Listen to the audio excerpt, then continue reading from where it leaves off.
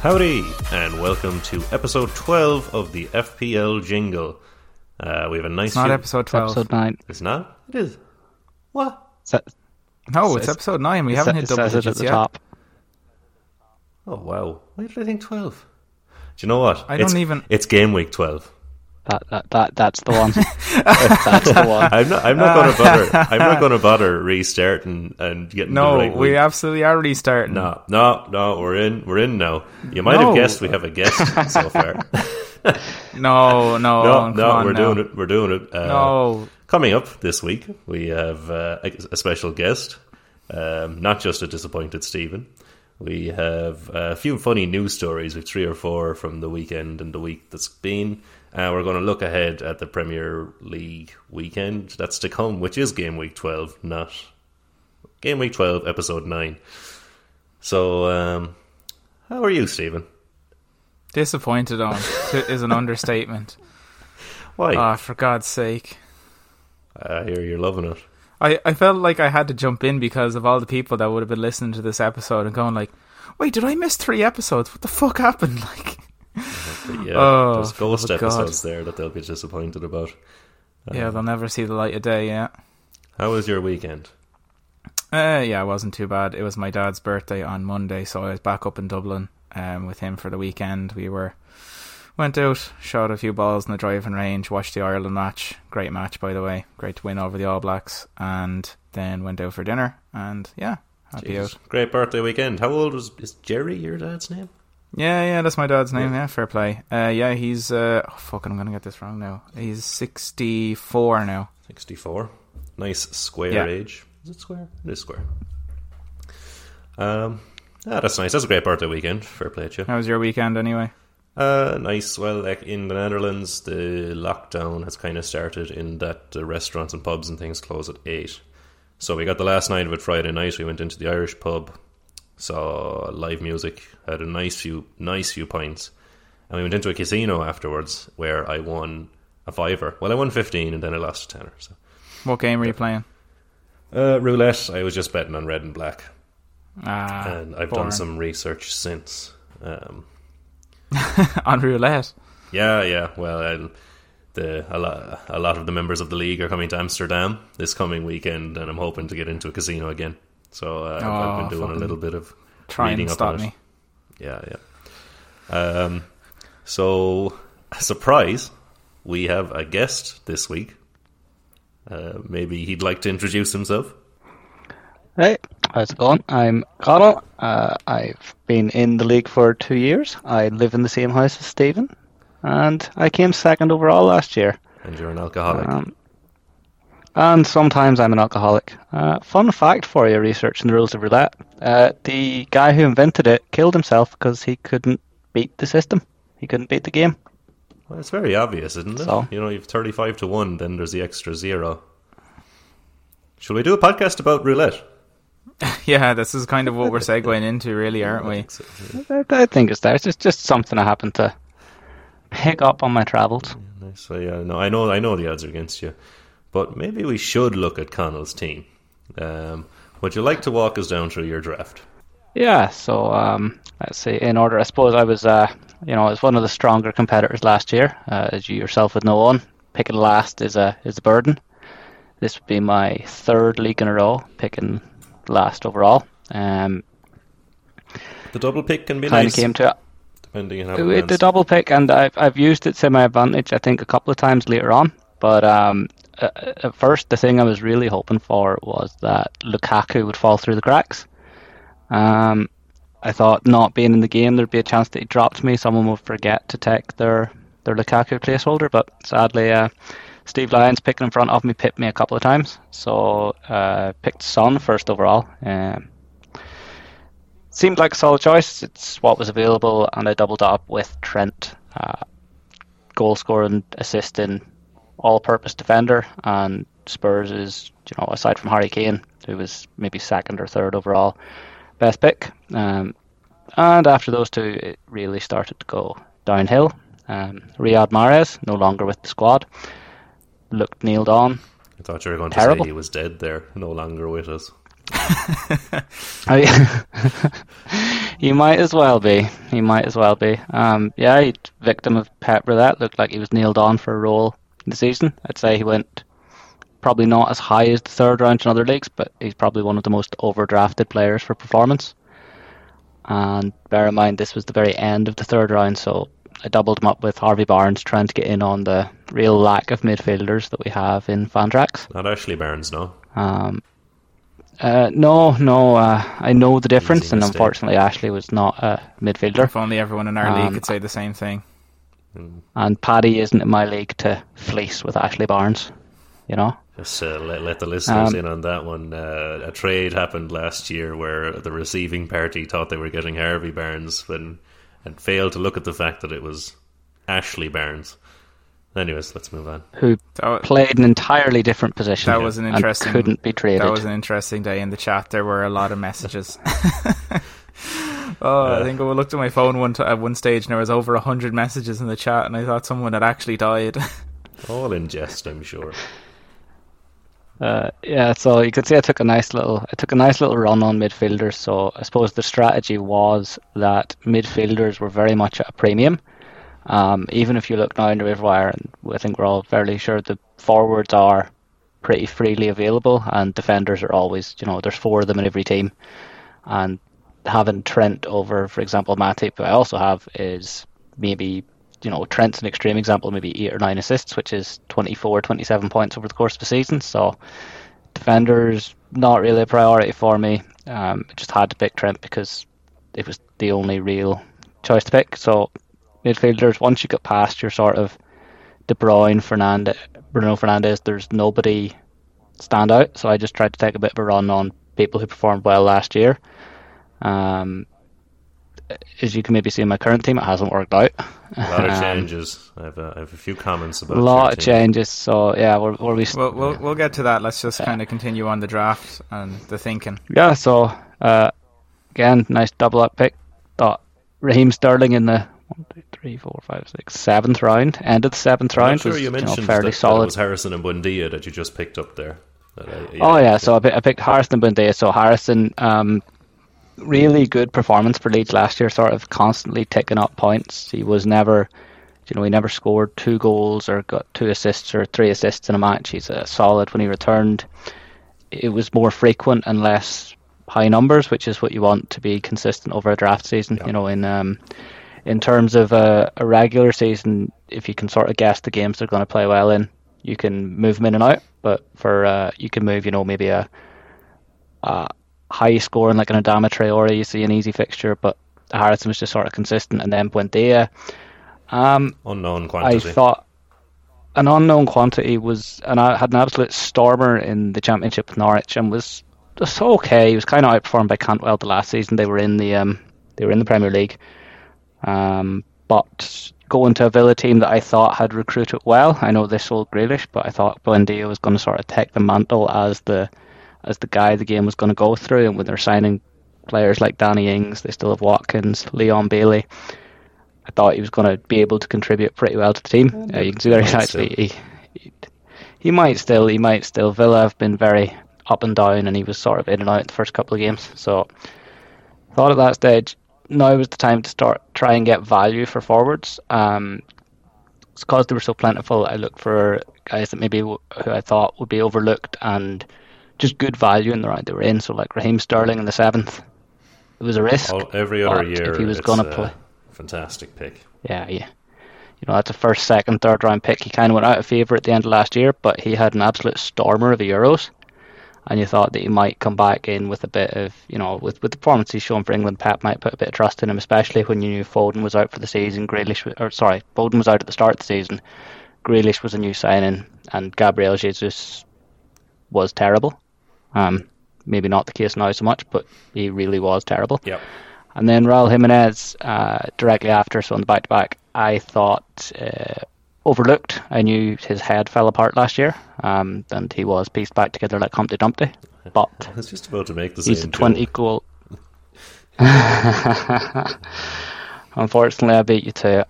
The only reason it's in mind is because there's a guy in work we call Humpty Dumpty because he does look a bit like an angry egg. Yeah, well, like Claire. A disappointing pick for the first 8 or 9 weeks in Raul Jimenez. Yeah, Raul Jimenez.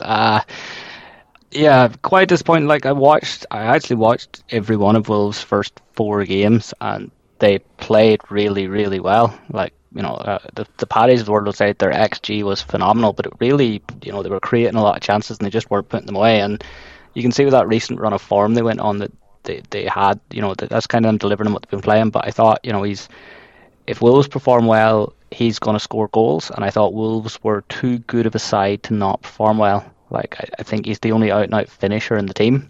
Huang was a bit of an unknown quantity at the time. I don't think he was even signed when we drafted, potentially. I think he came in after. But, I thought if he stays fit and if he comes back to even, half the form he is, he's a 15 to 20 goal a season striker. In a team that really pushed, for 7th, 8th consistently. Unfortunately, he didn't work out at the start of the season, but he's starting to come good, and I've kept faith in him. I picked him up myself after recently. that, Ricardo.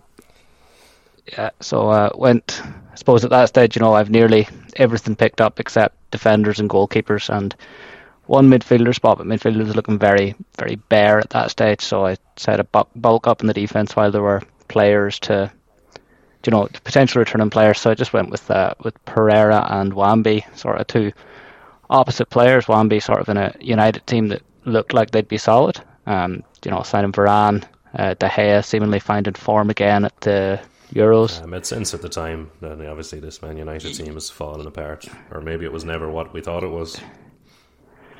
Yeah. Was De Gea the keeper at the Euros? I thought it was Unai Simon. Was it Simon? I'm pretty sure, because remember that game Spain played where he conceded the own goal? Did he play after that? Yeah.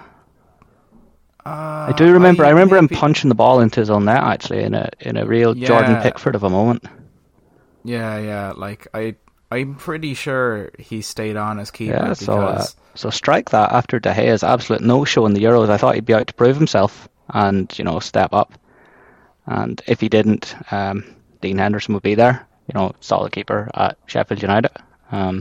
You went for the tactic I went for last season with having both United keepers. It's just unfortunate that United have been a shite defence all season so far. Yeah, so just quickly on Pereira, I thought he was going to play. I actually expected them to start Castagna at right back, and what they had been doing before is they've been playing Pereira at right mid. So I thought, the chances are there. And the first week, actually, he got a clean sheet and an assist in a 1-0 win against Wolves. And I was like, this guy is good. It's very rare. But the same old Ricardo Pereira. Very rare. Sorry? Very rare he played right mid, I'd have said. His first season, he exclusively played right mid. I would say that's back when they played with Danny Simpson still there at the time. But given how well, what's his name? James Justin was performing at left back last season. I thought when he came back fit, he'd take left. Castagna would take right, and Ricardo Pereira would probably push Ayoze Perez out of the team because he's, not that good. Yeah, he's not what they signed him for. He's not replicated any of his Newcastle form, and even it was patchy at best. And then it never made sense, that signing for me. £30 million for Ayoze Perez seemed a bit mad at the time. Yeah, especially just to float him out on the right, and that's the side that the only play there comes from the wing back, be it Castagna or Pereira. Like the other side, Harvey Barnes was getting into it a lot last season, whereas on the right there was no returns coming. Okay. So I thought they might push Pereira further up the field, but he's a very, even when he's playing fullback, he's very attacking. And Leicester last year were quite a solid defence. He's usually, sure you'll agree, Steve. Really good. Looking at the Kasper Schmeichels and the players that should be better than they were. And then the next 4 picks, really, not a lot to say. Like I've probably rambled on quite a bit. They're just the pure functions of double up. So I took De Gea and Henderson because nobody seemed to want to draft the United keepers because they didn't know who was going to start. So like your Allisons, Edersons, Lloris, Schmeichel, Emi Martinez had all gone by now, and I just looked at it and saw the value. And having the back-to-back, it's one of the ones I was hoping would fall to me.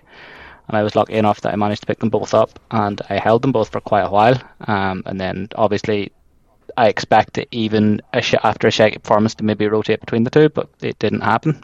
So eventually dropped Henderson. Next one, again, the second Liverpool centre back spot, Konate and Matip. Gomez wasn't in the running. I was fairly sure from pre-season that it was going to be Matip because they essentially lined out a starting back four and reserve back four in all of the pre-season games. But while I had the opportunity, getting a Liverpool defender nailed on when Van Dijk was back and they were looking like they were going to be more defensively solid, it seemed like a good option to make sure I got one of them and I could drop the other one eventually if I needed to. And then last pick, just midfielder. It was very bare at the time. Joe Willock was actually still at Arsenal when I signed him, and the rumours were that the deal was going to go through. But with the performance he had at Newcastle at the end of last season, I think he scored, was it 8 in a row? Something like 8. Yeah. 8 is ringing out in my head as well. Yeah. I remember 7, but I was nearly sure he scored again. I think maybe even come off the bench and scored for one of those games. But nearly won the. He just seemed like you at the end. He nearly. I picked him up at the end of last year, and he nearly won the league for me. I thought I'd repay, some of that, show a bit of faith in him to repay the returns he did for me. But you see from my current team that didn't last. I dropped them pretty quickly because Newcastle are terrible. They're absolutely correct. Steve, have you any comments on the drafted team before we move on to the current one? Yeah, I suppose in hindsight it was a risk to take so many players who had either rotation risks or coming back from injury or even unproven quantities. Like you can look at Mahrez, Barnes, Buendia, Sterling, Raul Jimenez, Ricardo Pereira, all as serious risks. I made use of the double up I was pretty pleased with the double up picks I got.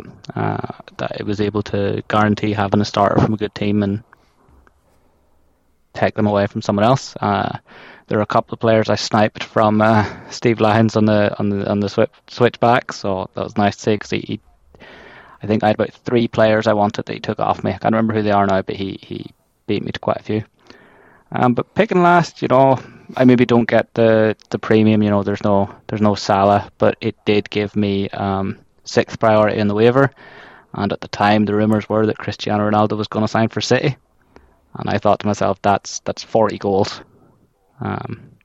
Unfortunately, he signed for United, and it's maybe 10, 15, but 40. Yeah, it would have been the most no-brainer of a first overall pick if Ronaldo had signed for City. More than Salah, I think it would have been criminal not to take him. Oh yeah, well I think Ronaldo signed when the season had already started. There was no chance to draft him first. But yeah, absolutely, yeah. So Steve, have you any comments on the drafted side? Well, look, he was picking 6th, so especially with your first pick, he was never going to have the players like Salah or anyone like that. Son wasn't a bad choice at first, but I don't know, when I saw Spurs were going through like 4th, 5th, 6th choice managers, I was just thinking, this can't really bode well for Spurs, even with Son and Kane there. Trent was a good pick because he's basically a midfielder. Like, he just basically plays a midfield for Liverpool and gets assists and goals. Mahrez, I don't know, like Mahrez doesn't, he should start more often for City than he does, like, but I just didn't see him getting that much game time. But like there'll always be the odd game a season where he goes on and scores a hat-trick and you think, oh my god, why can't he do this all the time? And then Pep doesn't play him for the next 5 games.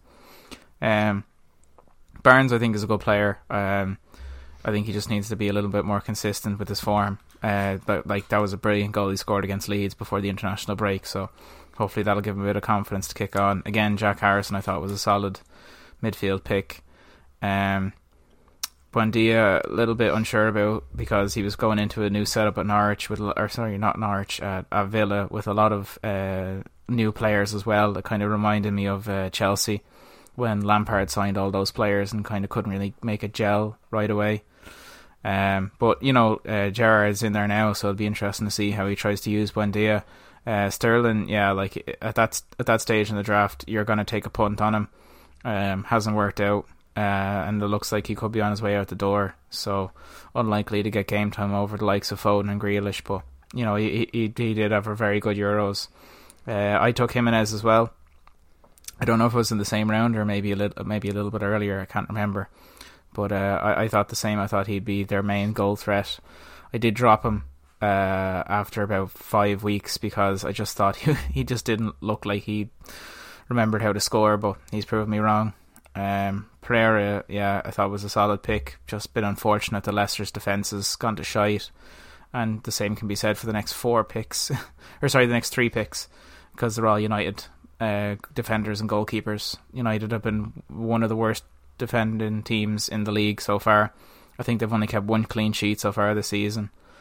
And then Konate and Matip. Yeah, Matip is probably the main centre back to partner with Van Dijk purely just because he's been there longer, and Konate has to get a bit more up to speed.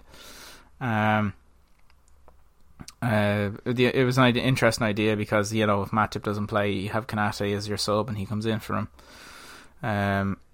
Willock then, yeah, I never really believed the hype in Willock's form at Newcastle. I didn't think he'd be able to sustain it going into a second season, but at that stage it's the last pick of the draft, so probably the best out of a bad lot. So he made the best of what he's had, and I think the fact that he's been able to work around the team into what it is now is probably a better testament to how good an FPL player he is, although it pains me to say it. Yeah, certainly taking Joe Willock in the last pick with the shortage of midfielders was definitely a good pick, I think.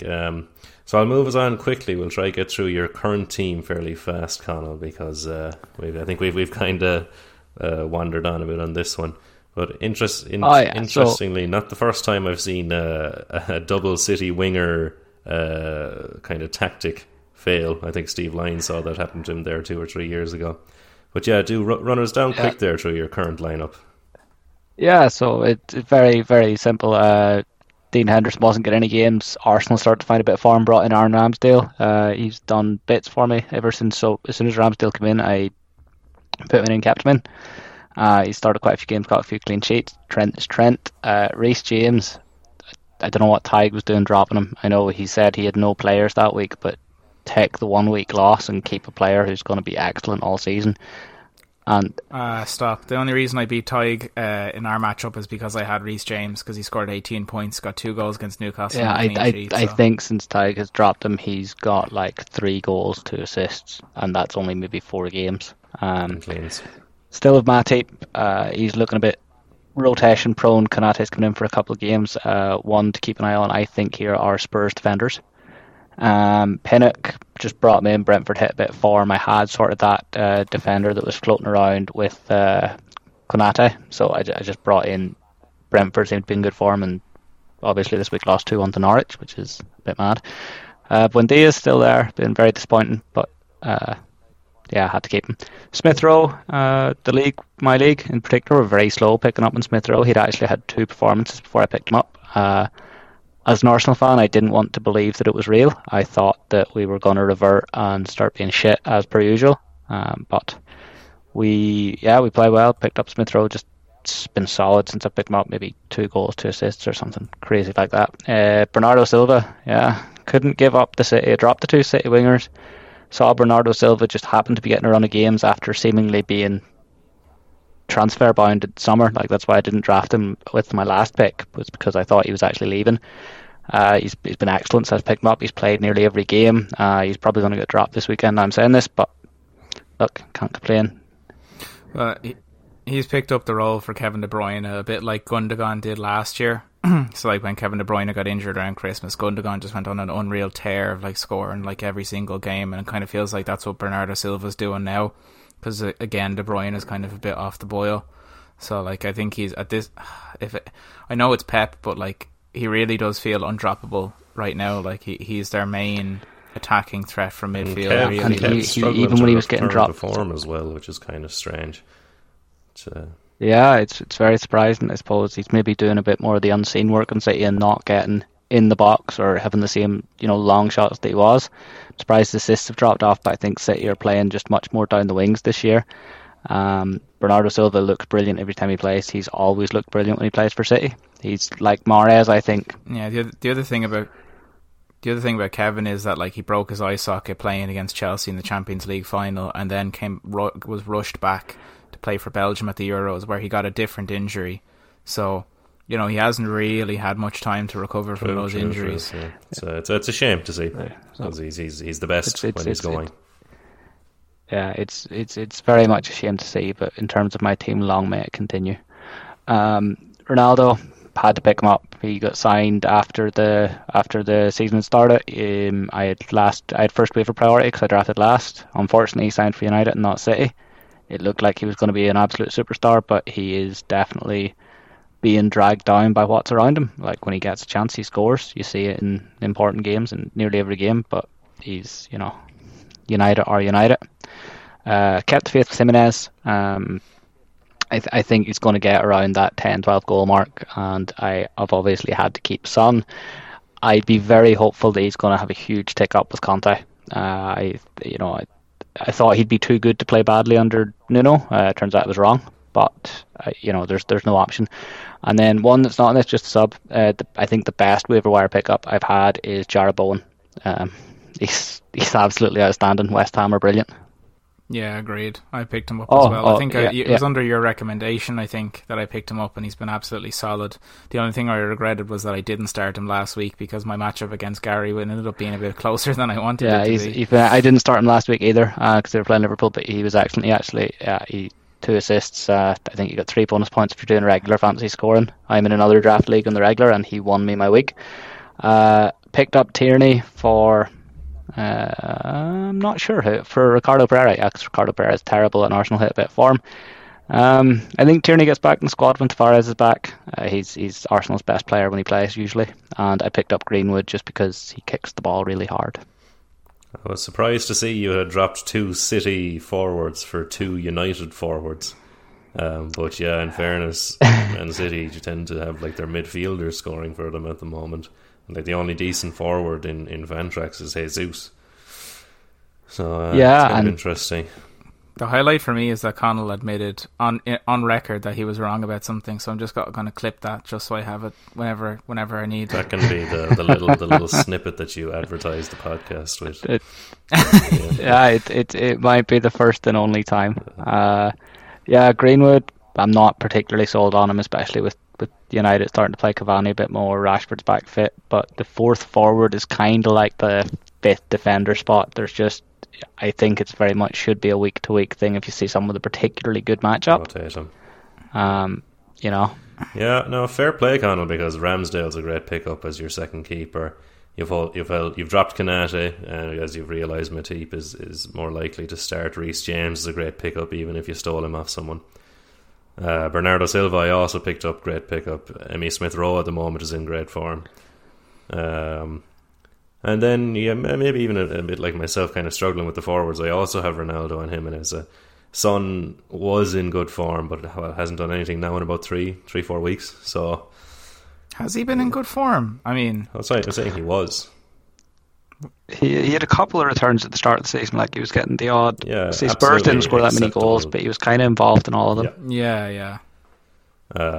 Jimenez, hopefully Jimenez turns a corner now, depending on how Wolves go, and I think his general performances will improve as he, will take a long time to recover from that injury.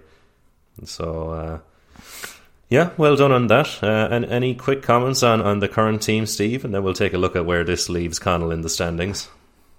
No real comments. We kind of went through it already, but he's done a good job to turn around, and it's never easy to give up on a player like Mahrez, who you've taken 3rd overall, but I think he's better off for it. And that's all I kind of have to add. Like, good wavering. Yeah, very much on the ball, Connell. Fair play. So yeah, that leaves Connell with 7 wins and a draw, 3 losses. In 4th, he's there on his own. He's 1 point ahead of Porrick, who just has the 7 wins, and Paddy is the same with just 7 wins. So myself, Steve, and Meiselbach, the co-host, and Connell are all beside each other here on 25, 23, and 22 points, and I'm in second, 3 points behind Steve Lyons. So very tight up there, and a lot of the top of the table currently on the podcast. So well done, Connell. How's your season been? Have you been happy with how it went? Generally, yeah. I played you. It was my first loss. I think it was the second week, and I got slapped. Sort of gave me. At the start, I was sort of not too desperate on waivers, but no, I've been happy enough. All right, thanks, Connell, for that in-depth look at your squad. I think fair to say you've corrected a few mistakes that you've admitted happened during the draft. And yeah, please God, if you did take Steve Lyons down a peg or two, that'd be nice. For me, 3 points behind him. I think that's been a look at Gunnersaurus Wrecked, Connell McMullen's team. And it's time to move on to some of the funny stories from the weekend, or the week that was. Welcome to the news corner of the FPL jingle. Not something that we usually do, but a request came in from a listener, Finbar, who wanted to hear some more about the alleged assault or attack that occurred between two teammates in the PSG team, the women's team. So we said we'd take a quick look down through that. So I might summarise the main points, and then maybe Steve and Connell, you can discuss it a little, maybe try to comprehend just how crazy this is. So, yeah, Amanita Diallo was driving her teammate Kira Hamraoui home from training. She took a different route to usual on the way home, and apparently was driving quite slow, as reported by Kira, when a gang of men set upon them. The two of them were dragged from the car. Aminata, sorry I pronounced that wrong the first time around, was held down but not really attacked, while Kira she ended up having to get stitches on her arms and legs. She was hit with steel bars, I believe, which is very nasty.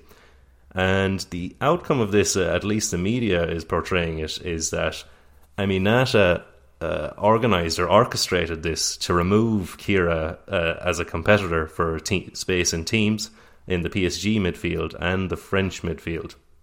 Aminata, having gone out on loan last season, may have felt that she was needed to do something to better her chances to get into these sides. Now,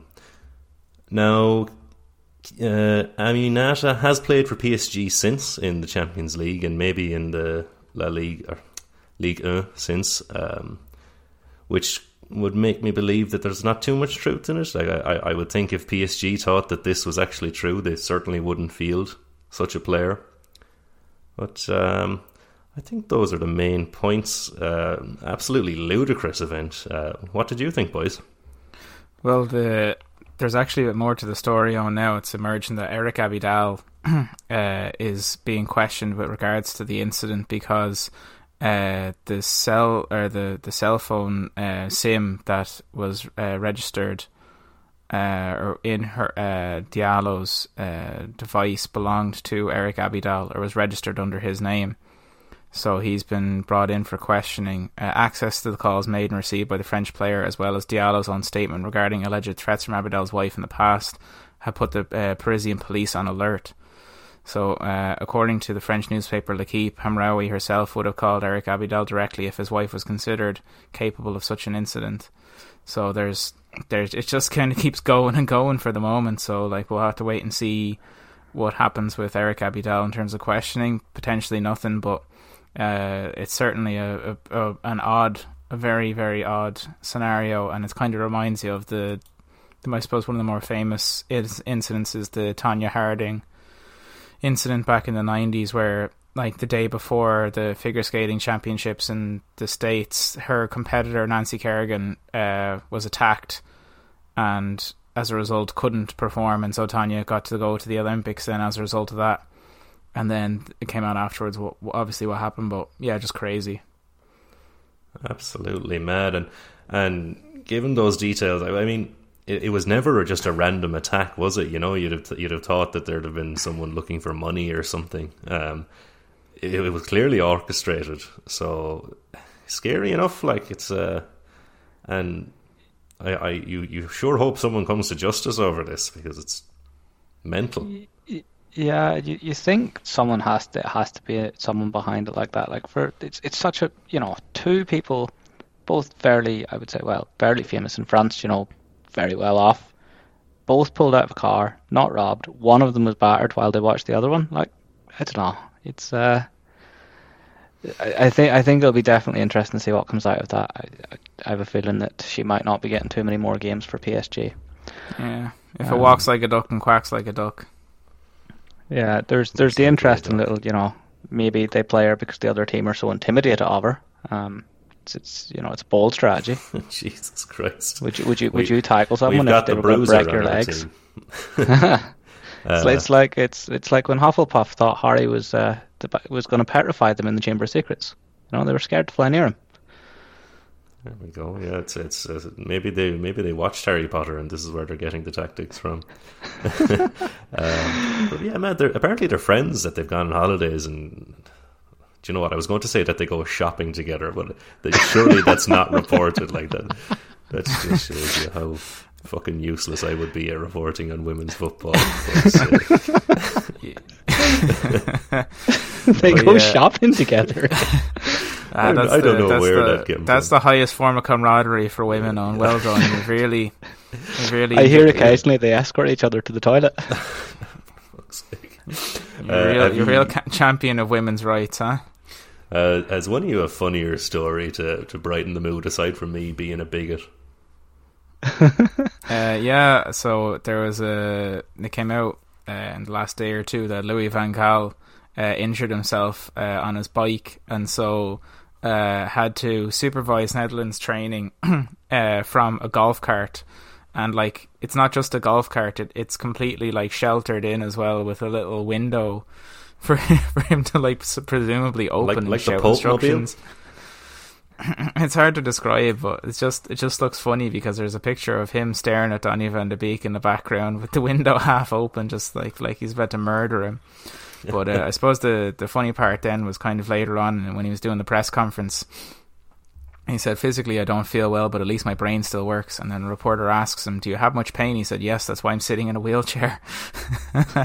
It also should be noted that he was doing the press conference via Zoom because he was unable to attend physically because of how he was feeling. The face on Virgil van Dijk just says it all. He's trying to hide the smirk from behind his hand, like, but just typical Louis van Gaal, like, stuff you come to expect from the lad. Yeah, I would have expected maybe Big Sam to come out with something like that, but yeah, it is a very funny picture. There was a yellow card for keepy uppies. Have you anything on that, Connell? I think that yeah, I mean, outrageous behaviour from the player. Obviously, he had no respect for the team, and the ref was well within his rights. It's no, but the question I have is how many keepy ups warrants a yellow card? Is it 1, 2? At what point does the ref go, all right, no, this is enough? Is it like the skit? 3 pumps is a flag. Yeah, I saw that one. Great sketch. Could you imagine imagine the rule like of there being like 4 allowed or something, and someone doing 3? Time wasting by keeping the ball in play has never been a yellow card. The referee's it's gone to his head. I don't know where the yellow card offence comes in. If he just stood still with the ball, would he get anything? It should be stated that it was in Brazil Serie A, and as a result of this yellow card, now it means he misses their trip on the 17th of November to Cuiabá. So I don't know. Like, is there a smell of government corruption off this one? Maybe not government corruption, but some sense of like sort of match fixing or something. Because he even wrote in the ref even wrote in the match report. The reason was he was acting in a way that shows disrespect for the game, which is just fucking stupid. And it reminds you of the time Neymar. Were you going to say it on? I was literally about to say the same thing. When he got booked for what I don't know, showboating or something in the French league, and he went absolutely mad. Did a rainbow flag. I think the fault is on the players of the other team. I think they should all be given yellow cards for allowing this to happen. They're bringing the game into disrespect by not challenging lads standing doing kick-ups. But let's say now England beat San Marino 10-0 there. And if Kane or, I don't know, Walker or whoever was there in a bit of space wanted to, they could have done a ball of keepy uppies. Would have been disgusting to watch, like. I'd have been fair tick. Yeah, but you would have been fair thick and you would have given him shit over it, but you can't book him for that. Like, it's not an offence. It's not like... Yeah. If England were going to the playoffs, let's say they hadn't qualified automatically and they beat San Marino 10-0, and Harry Kane misses their playoff game because he did a couple of keepy-ups in the corner, it's ridiculous. I don't know. It's distasteful. Is it punishable? Maybe not. It's distasteful, but so is playing for Man United, and yet. Yeah. Well, it's morally ambiguous, but legally there's nothing wrong with it. Like, you just can't book him. But anyway, look, we move on. Final story we might talk about is something that I think you might have seen as well, Owen, that during a non-league game over in the UK, the lights went out in the stadium, and so one of the players, who is also an electrician by trade, went out during the blackout and fixed the floodlights so that they could continue the second half. So Phil Turnbull, who was playing for Dunstan UTS in the FA Trophy Cup against Marine, went over to work on the box, the electrical box, to sort out the lights and get them back working. And he was successful, and they were able to complete the game. So fair fucks to him. Like, the funniest bit about that photo is there's about 4 pints visible whilst he's there doing a bit of work on the box. Yeah. There's some real builders work going on there. One lad doing the work and the other about 4 people to supervise him. And a photo. I enjoyed that one now, so that was certainly a photo that brought a smile to my face.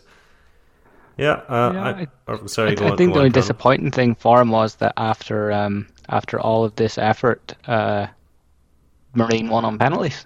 Yeah, it went 2-2. He should have turned them off again. Imagine he just runs off the pitch and turns them back off again. Doesn't tell anyone how he did it. Turn them off and on between penalties. Like it's a rave. Yeah. All right, folks. Thanks for that, guys. We might try to do a little bit of a news segment each, I don't know, every other week or something if we see some funny stories. But yeah, thanks, and I think we'll move on to the weekend's fixtures. And our last section of the pod is a look ahead at the week that's coming up. I'll stumble my way through there. Connell has a jingle ready for us. No, I don't. Not this episode. Oh, can you just do one off the top of your head? Maybe for Christmas. Oh, okay. Yeah. We'll hold you to that. I'll run. Not in tune. Yeah, we got it on record now, Owen. So I have it there. Yeah. I wouldn't want it in June. That'd only ruin it.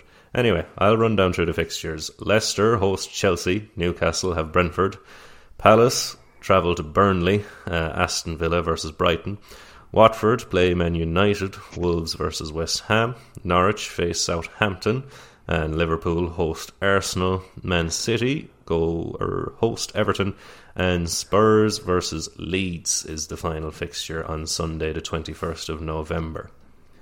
So the first fixture and the most exciting of the weekend, I think, is Liverpool versus Arsenal. And luckily I have 2 Arsenal fans to try and convince me that Arsenal are going to get some form of a result here. Discuss. I was hoping to be the other way around. Yeah, Arsenal have been in great form recently. They're starting to actually play with the system. You can see them breaking teams down. With all the optimism in the world, I think we're going to get battered. If Arsenal don't score in the first 30 minutes, it's not going to be a good game for us. Steve, what would your thoughts be?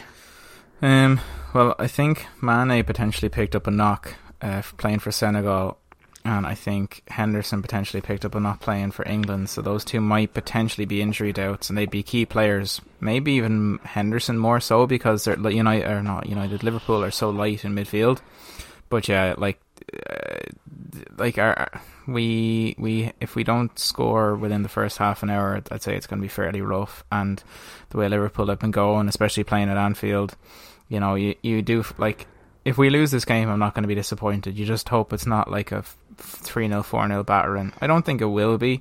I think we've been a lot more defensively solid, but if you have an Arsenal defender or a goalkeeper, I don't think I have Ramsdale. I don't think I'll be starting him in this game. No, I don't think so either. I don't expect a clean sheet either side. I think Arsenal have looked really, a lot more promising. The midfield ticks really well without Xhaka. I'd just be very worried defensively. Who would have thought, huh? Who would have thought that player who keeps playing badly was bad? Yeah, it's there are a few things in Arsenal's favour because Liverpool certainly did look leggy against West Ham and lost 3-2. Obviously, when you concede to set pieces and own goals and shit, it's maybe looking at the results isn't as important. But if they were as tired looking, and then a lot of them did go away and play an international break, maybe not so much for Arsenal, though I can't think of that off the top of my head. I think Ramsdale and Smith Rowe played against San Marino, but they may as well have not. They gained energy from that outing.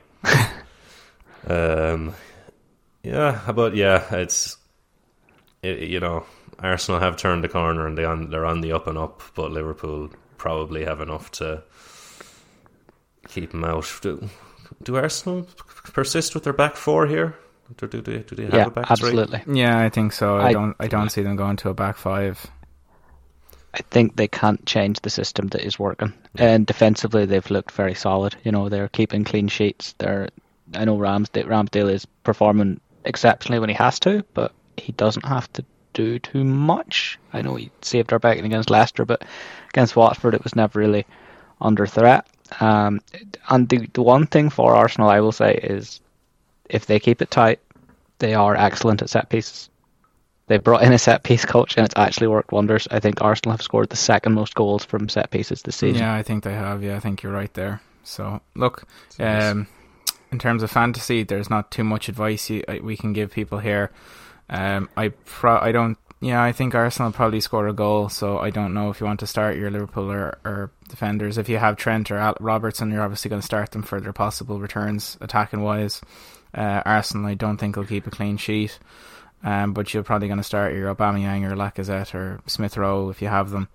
And likewise with Liverpool, if you have Salah or Firmino or Jota, you're going to start those boys.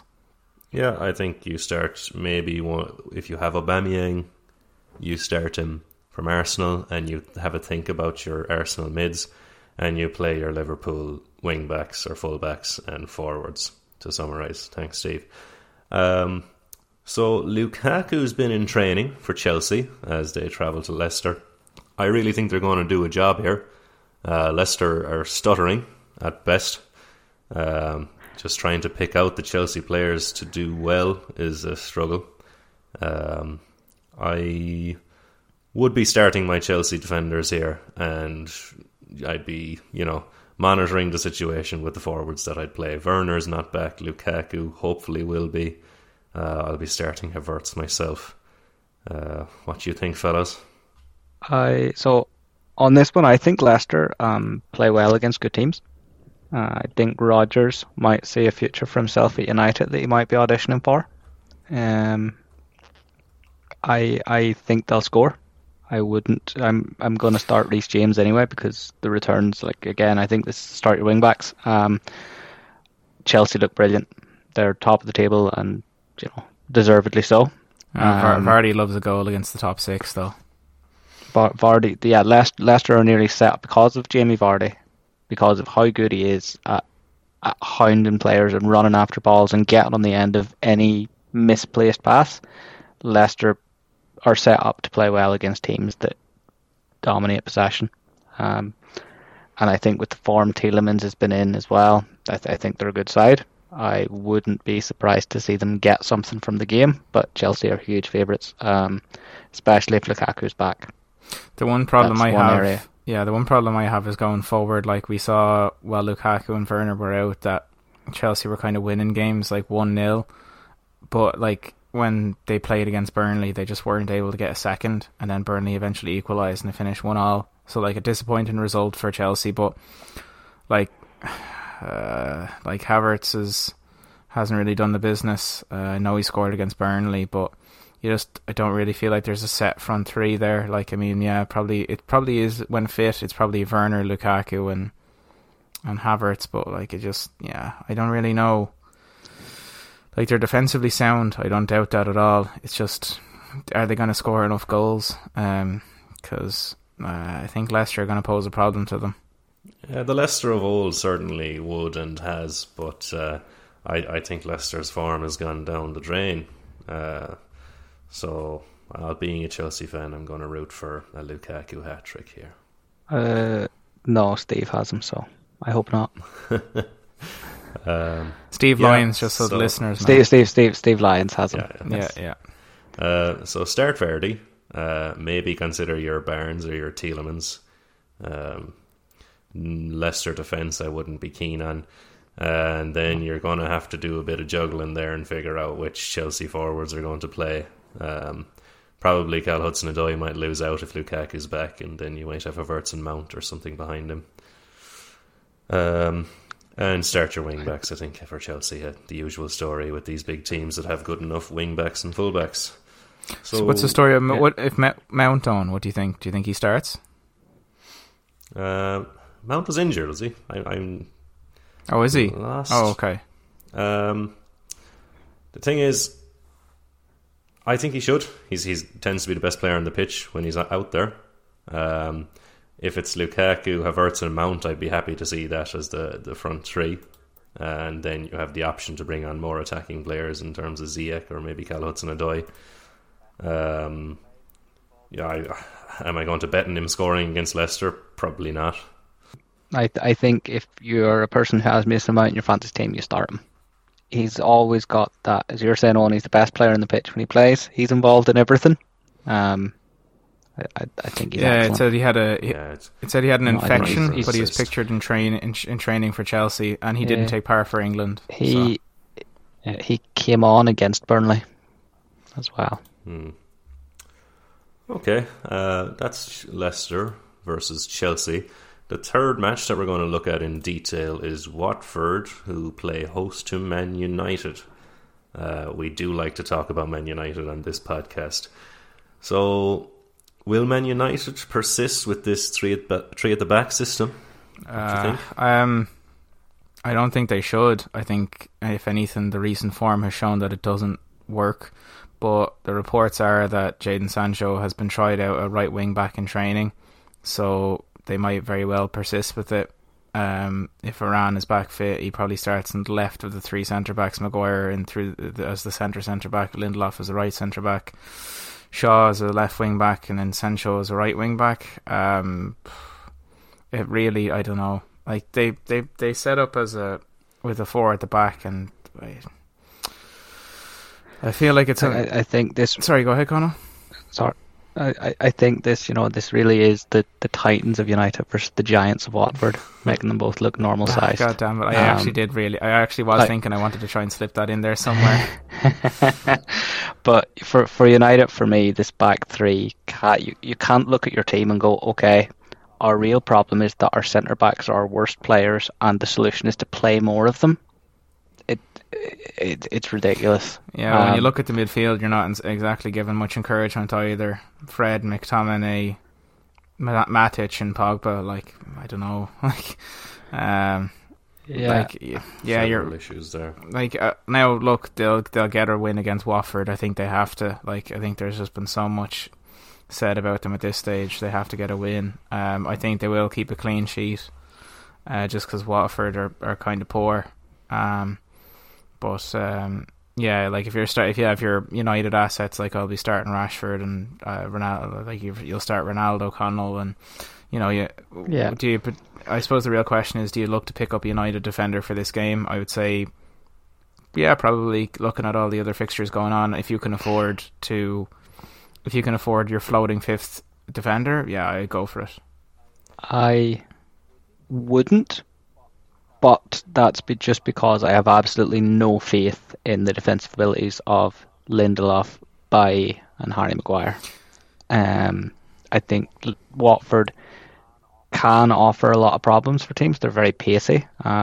Josh King knows where the net is. Sarr's very fast. Josh King knows where the net is as long as he's playing against Everton.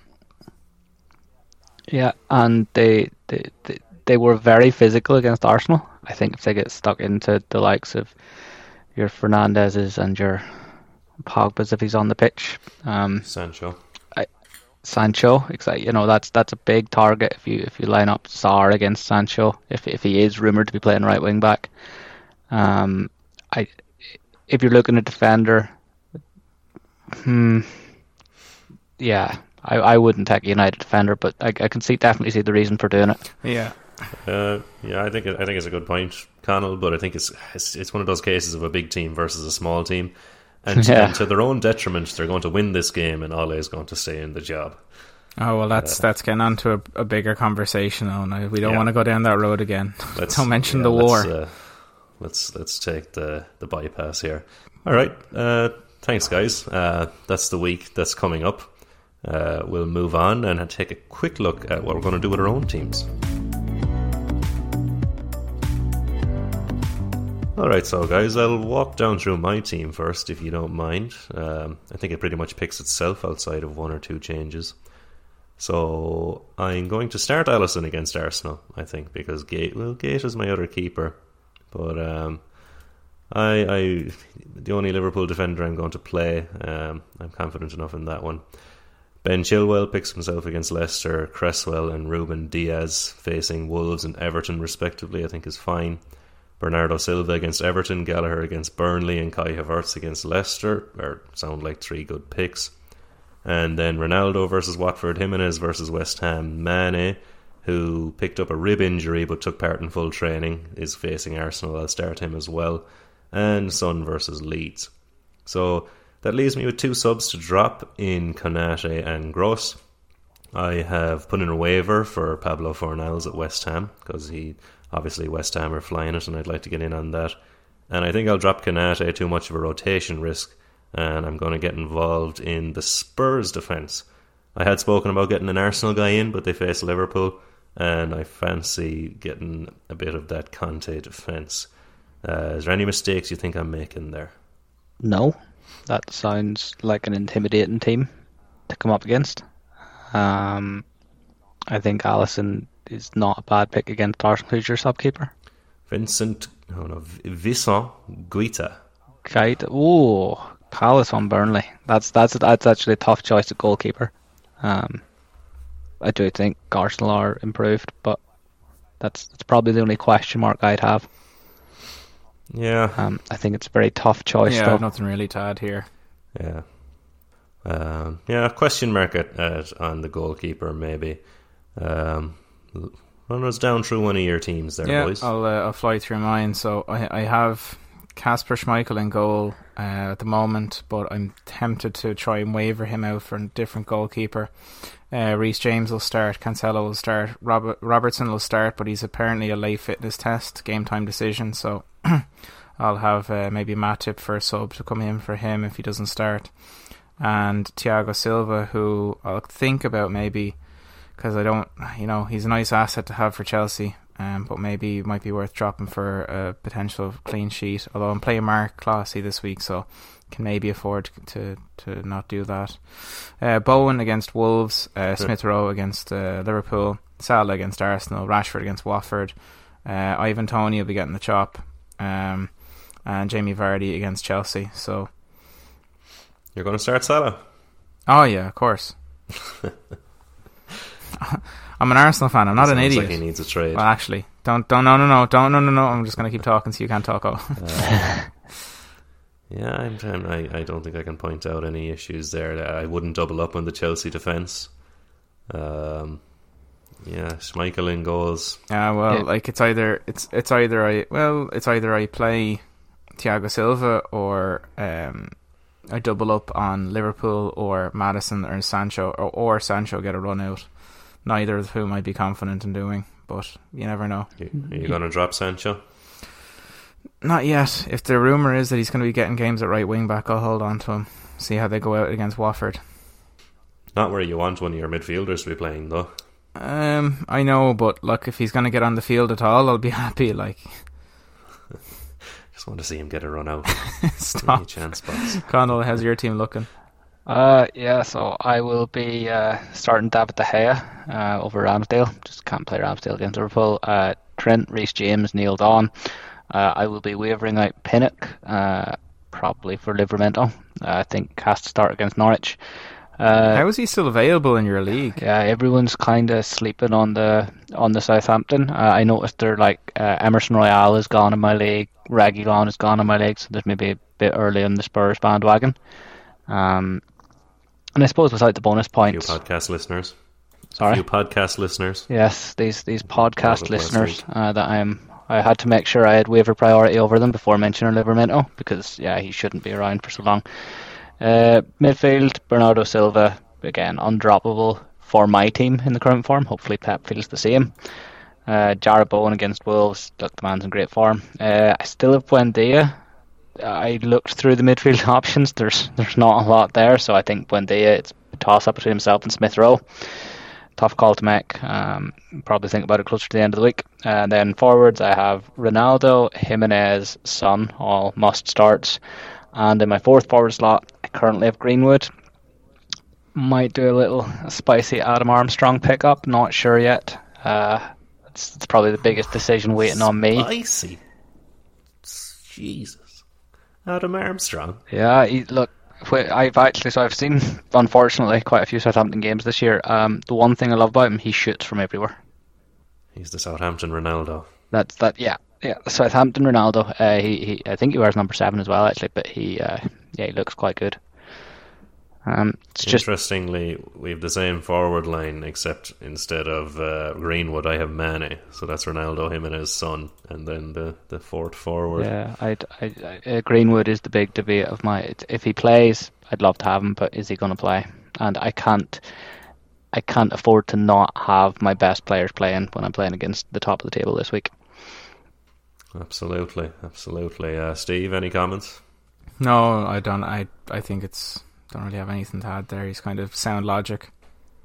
I think I can back dropping Greenwood, especially when Man United have changed to this 2-forward system or whatever the hell they're doing. Let's not discuss Man United for another half an hour. Yeah. The best of luck, lads. So, Connell, you're playing Steve Lyons. Yeah. I am playing I Connor actually have the lineups here, so I'll go through it. Yeah. I'm playing Mark Clohessy. Andy is playing Team Auto Draft / Ray Foley. Cahill is playing Paddy. Connor Skean is playing Your Cell Phone. John is playing Thomas. Mitchell is playing Owen Dillon, so he might actually win even though his team is shite. Mark Gary is playing Tig, which according to the predictor is going to be a very tight game. Porrick is playing Gary, and then the big matchup of the week really is Steve Lyons against Connell. Whoever wins, we lose. Draw would be the preferred result here. That'll be an exciting fixture. Interestingly, I have the highest predicted points this week. Why is my team the best in the league, guys? It's not. Next question. It's the forwards. Interesting. It's a strong forward line. Like, I think my forward line's strong, and you've replaced Greenwood with Mane. It's all Mane, baby. Thanks for massaging my ego, Connell. And fuck you, Stephen. What did you honestly expect an honest answer out of me? No, your team is shite, and how you've been getting away with wins so far this season is actually so annoying. Given look, I'm not going to get into it again. Interestingly, Owen, we've scored the exact same points this season, so I can say your team is pretty nice.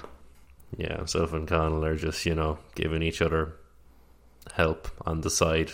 Help was an innuendo. And on that, I think I'm going to wrap up the podcast. So if you want to get in touch with us, you can do so at our Discord, which is mentioned in the podcast description. And we also have a Twitter started up by the good Stephen Meiselbach recently, so you can get us at there. The FPL jingle. Nice one, thanks, Stephen. You can also... What else is in the podcast description? There's something else in there, and that's for you to enjoy. Thanks for listening. And until the next time, I'm going to say goodbye, guys. Bye, everyone. Oh, bye, guys. Bye, everyone. Thanks for having me. It's been a pleasure. Thanks, Connell. Thanks, Connell. Bye now.